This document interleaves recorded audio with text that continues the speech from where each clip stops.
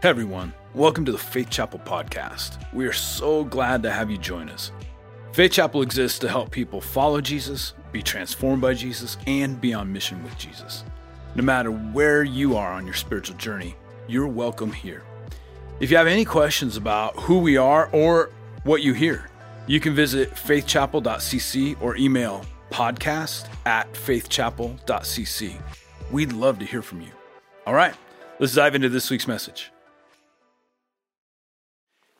We're going to take a moment and look at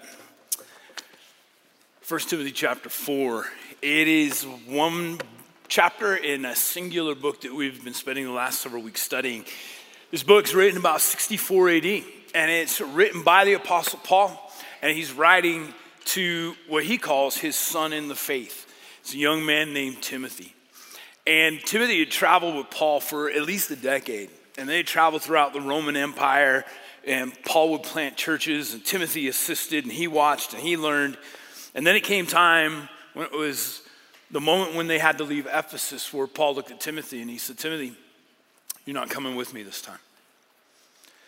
You traveled with me for a decade, but I think you're ready. And you need to stay here in Ephesus. And what had happened in Ephesus is Paul spent almost 3 years of his life there. And it's a really important city in the Greco-Roman world. It's the third largest. Somewhere between 500,000 and 750,000 people live in this city. And it is a deeply spiritual city. They have this long history with the Greek and Roman gods, but in particular, they are the epicenter in the Roman world for the worship of the goddess Artemis, also known as Diana. And in their city is one of the 7 great wonders of the world. It's the Temple of Artemis. And so this deeply religious city, over the period of time that Paul was there, people began to say, hey, I want to follow Jesus. And so this fledgling church has emerged. But as you can imagine, they bring with them all the baggage of what it meant to be an Ephesian. They bring all their religious ideology, and they want to follow Jesus, and so it's pretty messy. And Paul leaves Timothy behind, and Timothy is just at the point of wanting to throw in the towel. Twice already, he said, do not quit. I need you to keep going. And in chapter 4, here's how I'd like you to kind of think about what Paul's going to say. It's the words of a spiritual father to a spiritual son. One who isn't sure that he can make it, and one who is facing criticism and scrutiny of his life, and it's making Timothy feel horribly inadequate. And Paul says things to him that have the potential to change his life. I don't know what kind of spiritual parent you've had. I would imagine that some of us have been fairly independent, but some of us would say, man, I would have loved to have Paul as my spiritual dad. Wouldn't that be nice? Right? The Apostle Paul, who knows what makes me tick, and he knows my vulnerabilities, and he writes me letters to encourage me. If you are spiritually unresolved or you're brand new in your faith, here's one thing that I'm praying for you.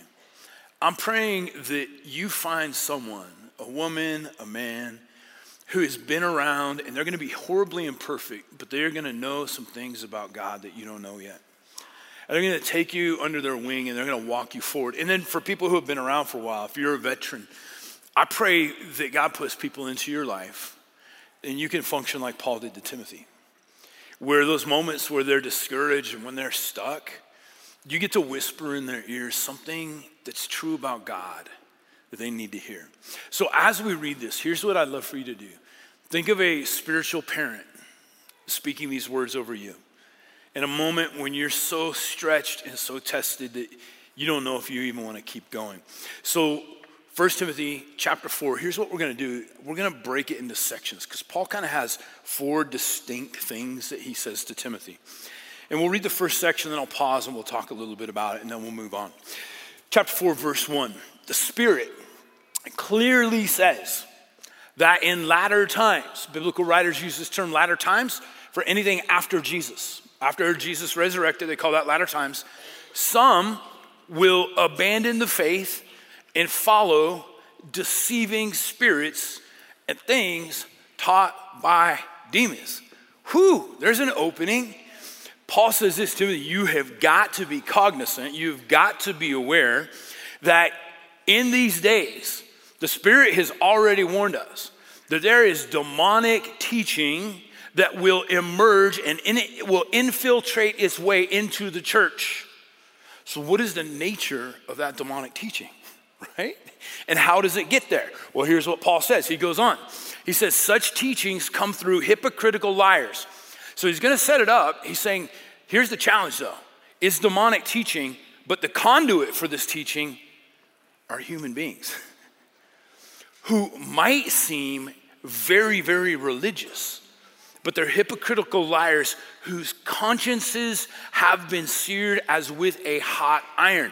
So it's this imagery saying this, that these are religious people who are going to teach these demonic things, but they have been doing this for so long that they're no longer open to God's correction. It's like their conscience, their ability to hear God say, no, that's not true. It's been seared through constant heat and pressure. And so they no longer are even in touch with the message of what Jesus really came to say and do. And here's the nature of their demonic teaching. Like you and I might think, oh, demonic teaching, which is like kill your neighbor's cat, eat 3 gallons of ice cream, read more Stephen King novels, things like that. Well, look at what the demonic teaching is. They forbid people to marry and order them to abstain from certain foods. How in the world is that demonic teaching? We've got to explore that. They say, you can't eat those foods, which God created to be received with thanksgiving. So he's saying that marriage, food, God created those things as a beautiful blessing in your life. And somebody else is telling you, demonically influenced, you can't eat that, you can't get married. What is going on here? By those who believe and who know the truth. For everything God created is good, and nothing is to be rejected if it is received with thanksgiving, because it is consecrated, meaning made holy by the word of God and prayer. So Paul says this, it's like what God has out there, this beautiful world, when we're filled with gratitude, when we realize that God's our provider, it's all holy to me. I can eat that. So what is going on here in this passage? Here's point number 1. Deception is real. Paul tells Timothy, you have got to know this, that there is a very real deception that is happening, and it happens within the church, and it happens even to godly people. And here's the nature of this deception. It is the implementation of law upon the message of grace. What do I mean by that? So here's what Paul taught Timothy. Timothy, you are saved by grace and grace alone. There is nothing that you can do to earn your relationship with God, to earn more favor with God. This is not a merit-based system, that what happened upon the cross and through the resurrection of Jesus dealt for once and all with the issue of sin. Like it is over. And here's what has happened, and here's what Paul is desperately concerned for, is that there are people who, they don't know it, but they're being influenced by forces from the abyss of hell that say this, you know what? Yeah, cross, that's all great. But you need to perform better. You need to do more, and you need to try harder if you really want God to love you. That grace is great, but it's up to you to be more ethical and more moral and to earn more and more of God's favor. And here's what Paul says. That, my friends, is straight from hell. That it is up to me to save myself. That I have to earn God's favor, because Paul emphatically tells us that the favor of God is given free. It's a gift. And it's not up to me. And here's what has happened within the Christian church for thousands of years, is that we're amazed by grace. We're amazed that God would love me before I changed anything, that the cross was for me, that he died with me in mind, that his resurrection resurrects me. And we receive that as a gift. But then we get into it, and here's this old thinking comes in, this religious thinking, like, wow, I'm really grateful for that, but I think if I do more and I try harder, I could even earn more of God's favor and kindness in my life. There's this dependency. My moral performance could appease God's wrath and God's anger. And Paul says, don't go that way. So in Ephesus, in part, this is what is happening. Remember the temple to the goddess Artemis. Well, all of Artemis's priestesses were women. We've covered that. And they were all single. They're all single. The minute you were married, you were no longer qualified to be a priestess of the goddess Artemis. Because in Ephesus, this is what they believed. This self-denial of things like marriage and children and all of that was the highest form of religious, sincerity.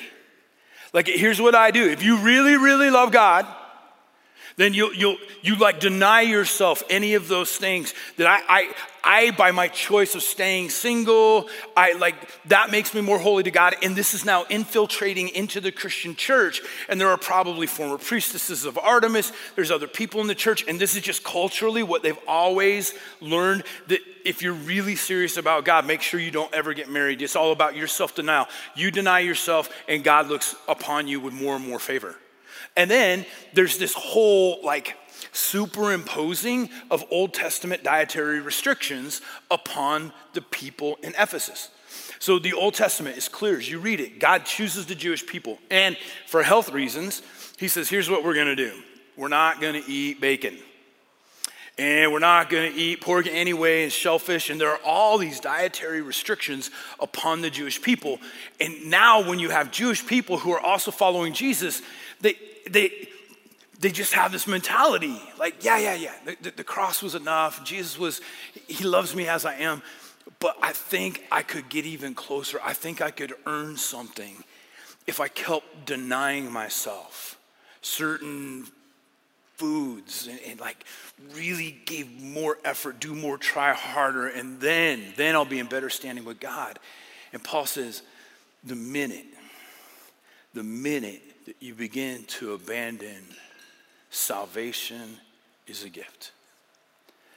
And grace in its purity. You've begun to listen to something that is straight from hell. You have superimposed onto the gospel of grace religious performance. And he says, you cannot do that. Deception is real. And here's what I know. I know that for all of us, there is a spiritual insecurity where there is a constant nudging in my life, and I'd imagine in your life, to begin to think that, what happened last week is embarrassing. And here's what I'll do. I will deny myself. I will do more. I will try harder. I'm trying to earn myself back into God's favor, and I take it upon myself that I am the one who fixes the problem of sin. And Paul would look at us and he would say, you can't do that. You receive. You accept. What Jesus did upon the cross through his life, death, and resurrection is enough, period. You do not add anything onto that. You do not take it into your own hands. You simply receive what he's done. So, number one, spiritual father says to his children, deception is real, and you need to hold on to the purity of the gospel of grace. Number two, Paul is going to continue down this road, and he's going to say, how do you respond? How do you respond and deal with false teaching, this demonic teaching, which is prevalent, right? It's prevalent in our lives, in our churches, in our books. It's up to us. So let's continue to read 1 Timothy chapter 4. If you point these things out, okay, so you got to identify it. If If you point these things out to the brothers and sisters, you will be a good minister of Christ Jesus, nourished on the truths of the faith and of the good teaching that you have followed. Have nothing to do with godless myths and old wives' tales. Rather, train yourself to be godly. Okay, we're gonna have to explore this because Paul's created this tension that you can rest in God's love, that the cross forgives you. And now he's gonna use a whole bunch of action-oriented words. I want you to train yourself. I want you to make efforts. What is going on? We'll get to that. For physical training is of some value, right? So who made a commitment at the beginning of January to get in better shape? 3 of us, 4 of us, 5 of us. Okay, good. And the rest of you, it's not true because my gym has been crowded. Very, very crowded. So Paul says he has nothing against that. He says physical training is of some value. Like this body's a temple, this thing is a gift. We might as well try to be as healthy as we possibly can. That's important. But godliness, which is your spirituality, has value for all things, holding promise for both the present life and the life to come. So here's what Paul says. You could be in great shape, but I've got terrible news for you. You might as well do it. Stay in good shape, be healthy. One day you're gonna wear out, right? You could work out 6 hours a day and you're still gonna die, okay? Maybe you could set it off a few years. He says, here's what I want you to think about when it comes to spiritual training. You're investing in this life, but you're also investing in eternity.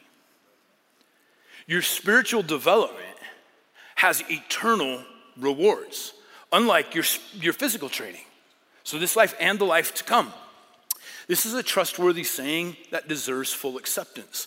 That is why we labor and strive. Notice these action-oriented words.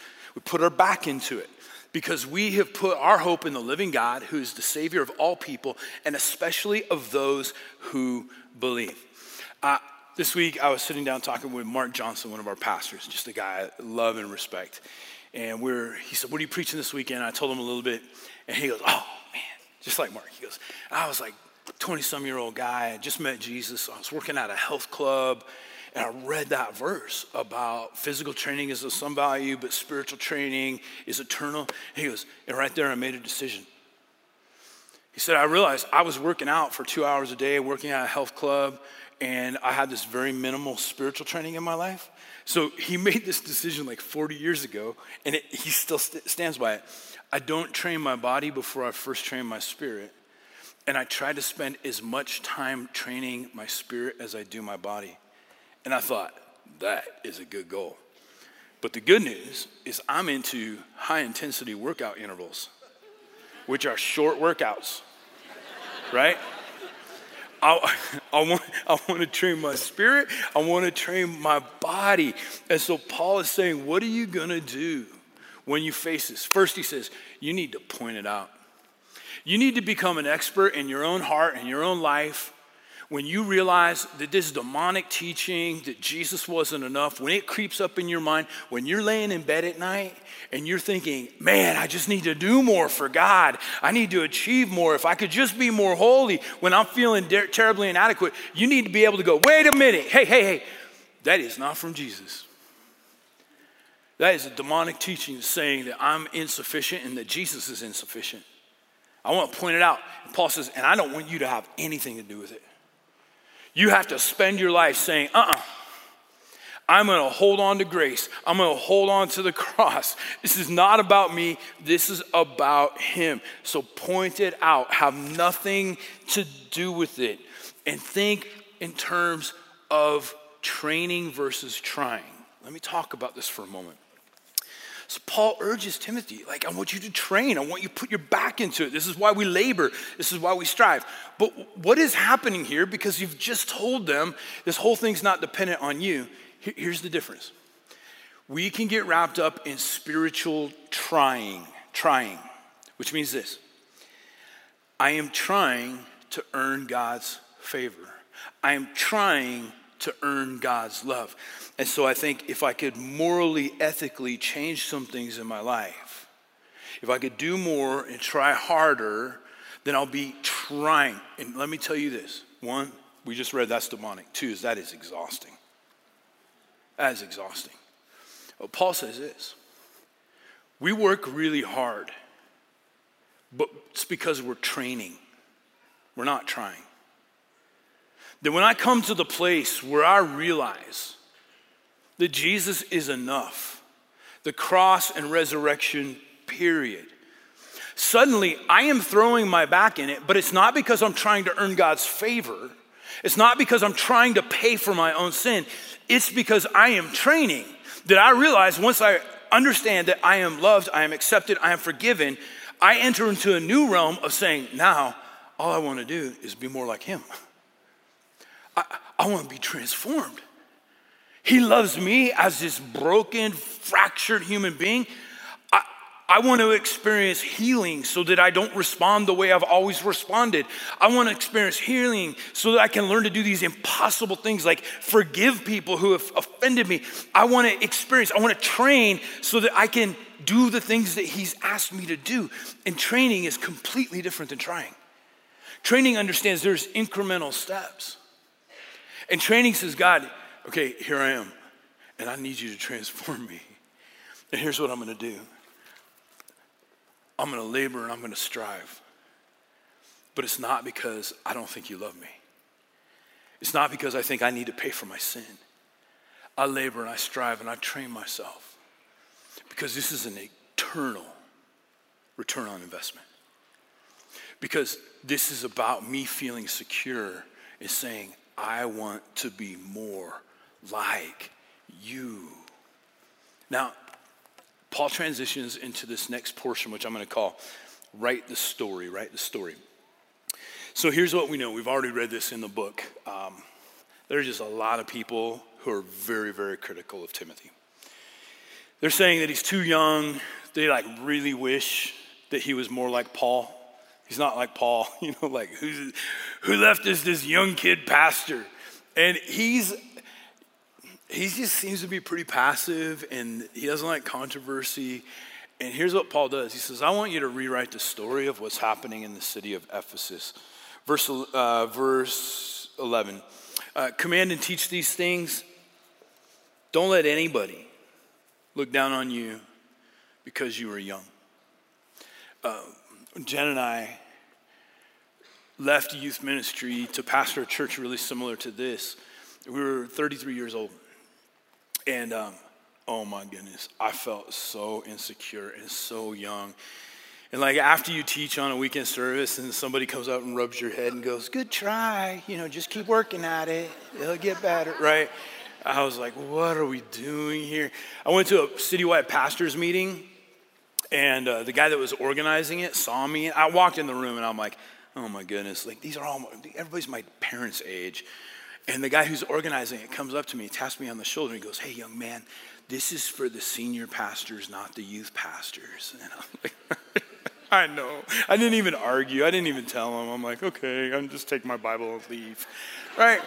So this verse doesn't mean as much to me as it did back then. But here's what Paul says. I want you to rewrite the story, buddy. Don't make the story about how young and inexperienced you are. Because that's lets everybody out there control the narrative. He puts Timothy's reputation back into his own hands. He says, Timothy, you're responsible for your reputation. So don't let anybody look down on you because you're young, but set an example.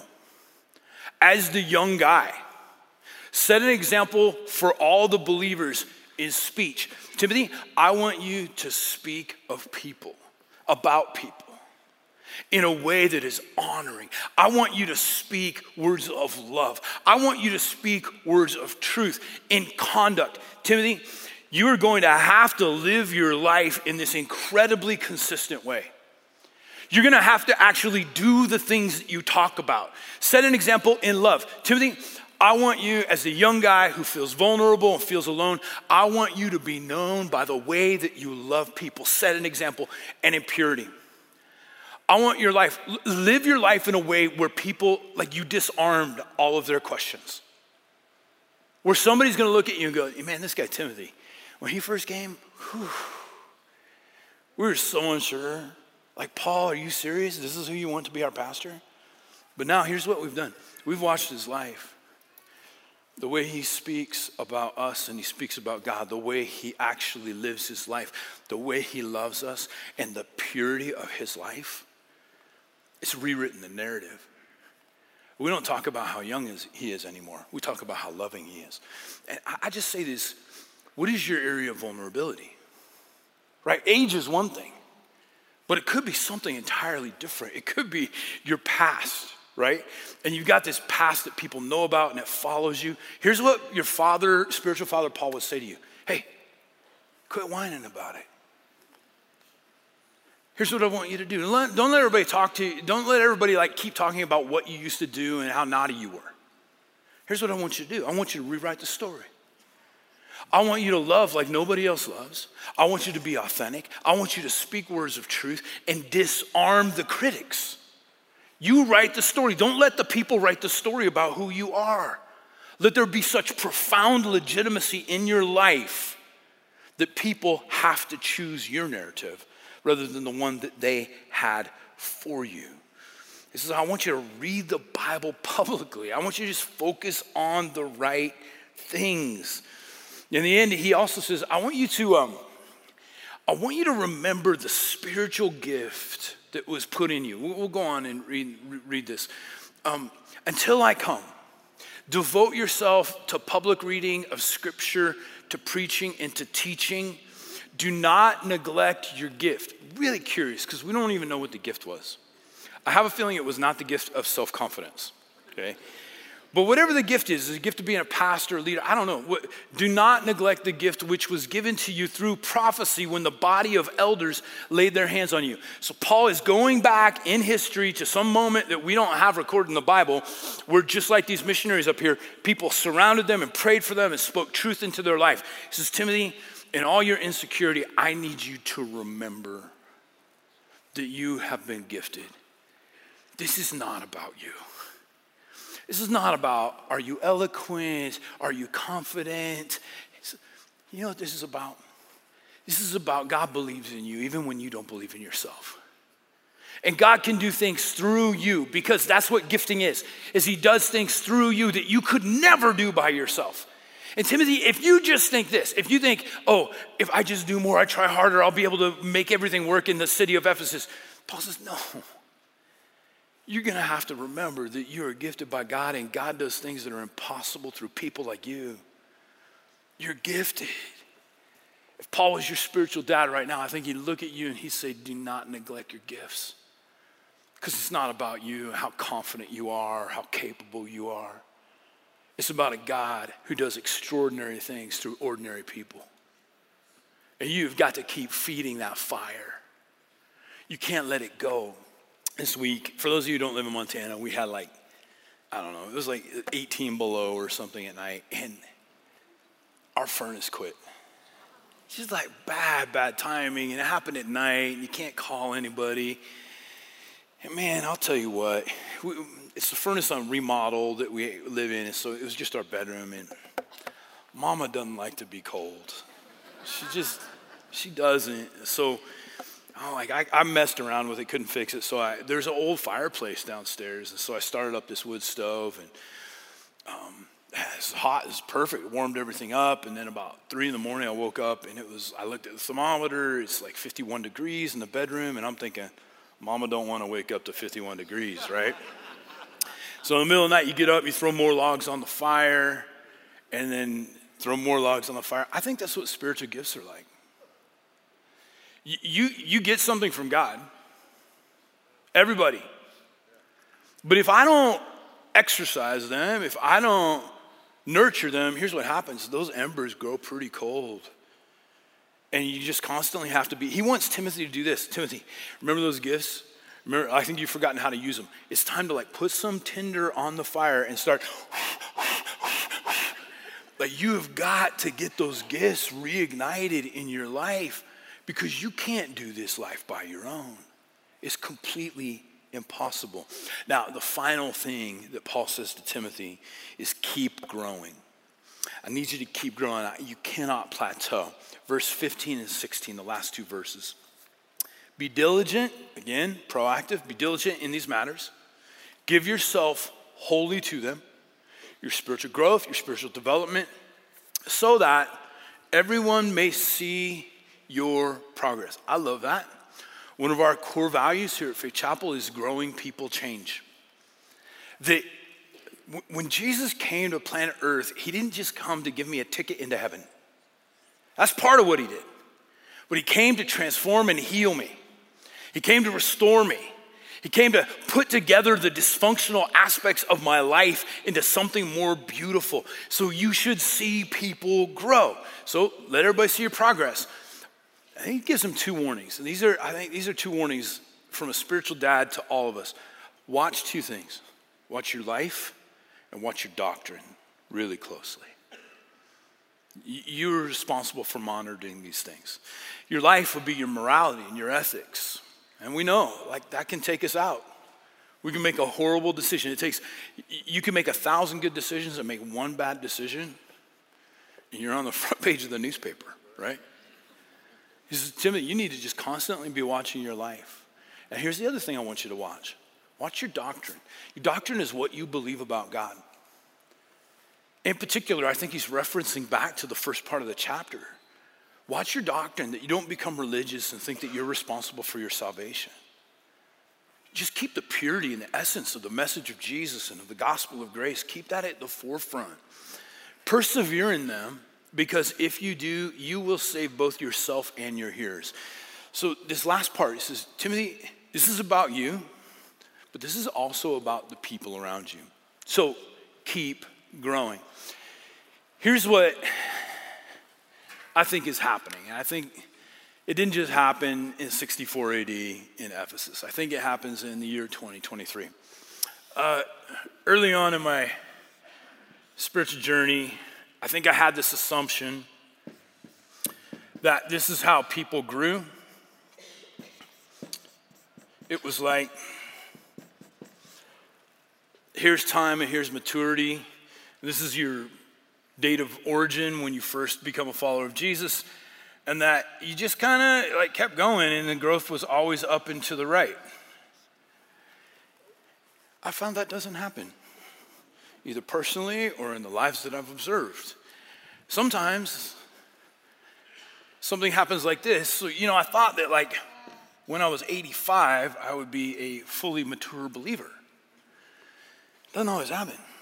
So the problem is I could grow and then I could have some sort of setback like Timothy's experiencing. And I've been there 2 years, but when I'm 85, because I plateaued, I'm like a 2-year-old, 85-year-old. Chronologically, I'm 85 years old, but spiritually, I'm selfish, and I say mine, and I mess my pants, okay? And Paul says, Timothy, you can't let this happen in your life. Yeah, you're going to get to heaven. Your eternity's dealt with. But there's more than just getting to heaven. There's this thing called transformation. In reality, I think this is how spiritual growth works, and a guy who I really appreciate, Larry Osborne, talks about this. He says, people actually grow spiritually on a need to know, need to grow basis. Need to know, need to grow. He says, this is what it really looks like in most of our lives. And I think you'll relate to this. That we start to grow and then something happens. It's like, man, I've been following Jesus for 2 years and I'm really excited about it. And I've been taught and I believe that Jesus is a healer and I believe that I can trust him. And then I get a diagnosis from the doctor that says I have a disease. And I'm like, how could that happen? And so I start to pray. And I pray and I pray and I trust you. But I'm going to have to go through treatment. And I'm like, how could that happen? And because of this challenge, this resistance, what happens is I just kind of flatten out. Sometimes I can actually move downwards, but I just plateau. You know what the Bible says over and over in the New Testament? It's like you read it and you're like, man, that's weird, sadistic stuff. But the Bible says this. James would be an example. Consider it pure joy, my friends, when trials and tribulations come your way. Who wants to go like, I just got fired? Woohoo! Right?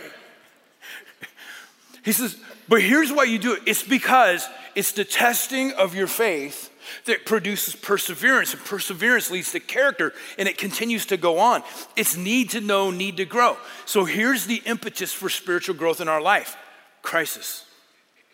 And Timothy is facing a significant crisis, a crisis of confidence, a crisis of faith, a crisis of doctrine. Now here's what Paul says: Timothy, you have an opportunity ahead of you. And I want you to adopt training, not trying.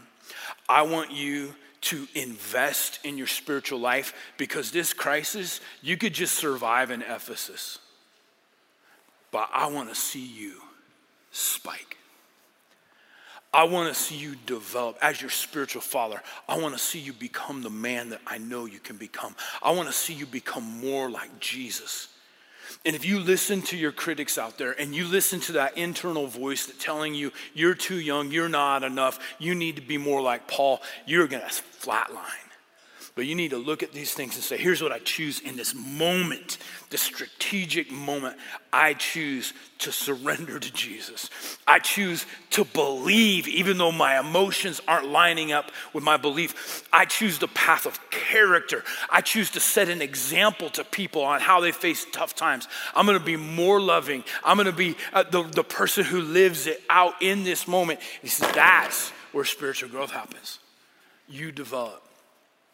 Paul, if he were here and he were our spiritual dad, he'd look at everything you're facing and he'd say, hold on to grace. Jesus is enough. Don't make this a religion about you and your personal achievements and you do more and you try harder. Put your back into it, not because you're trying to earn God's favor, because you are training to be more like him. We hope that this helps you take your next step on your spiritual journey.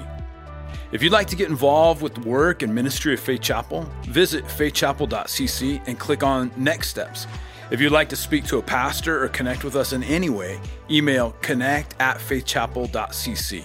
We look forward to connecting with you soon.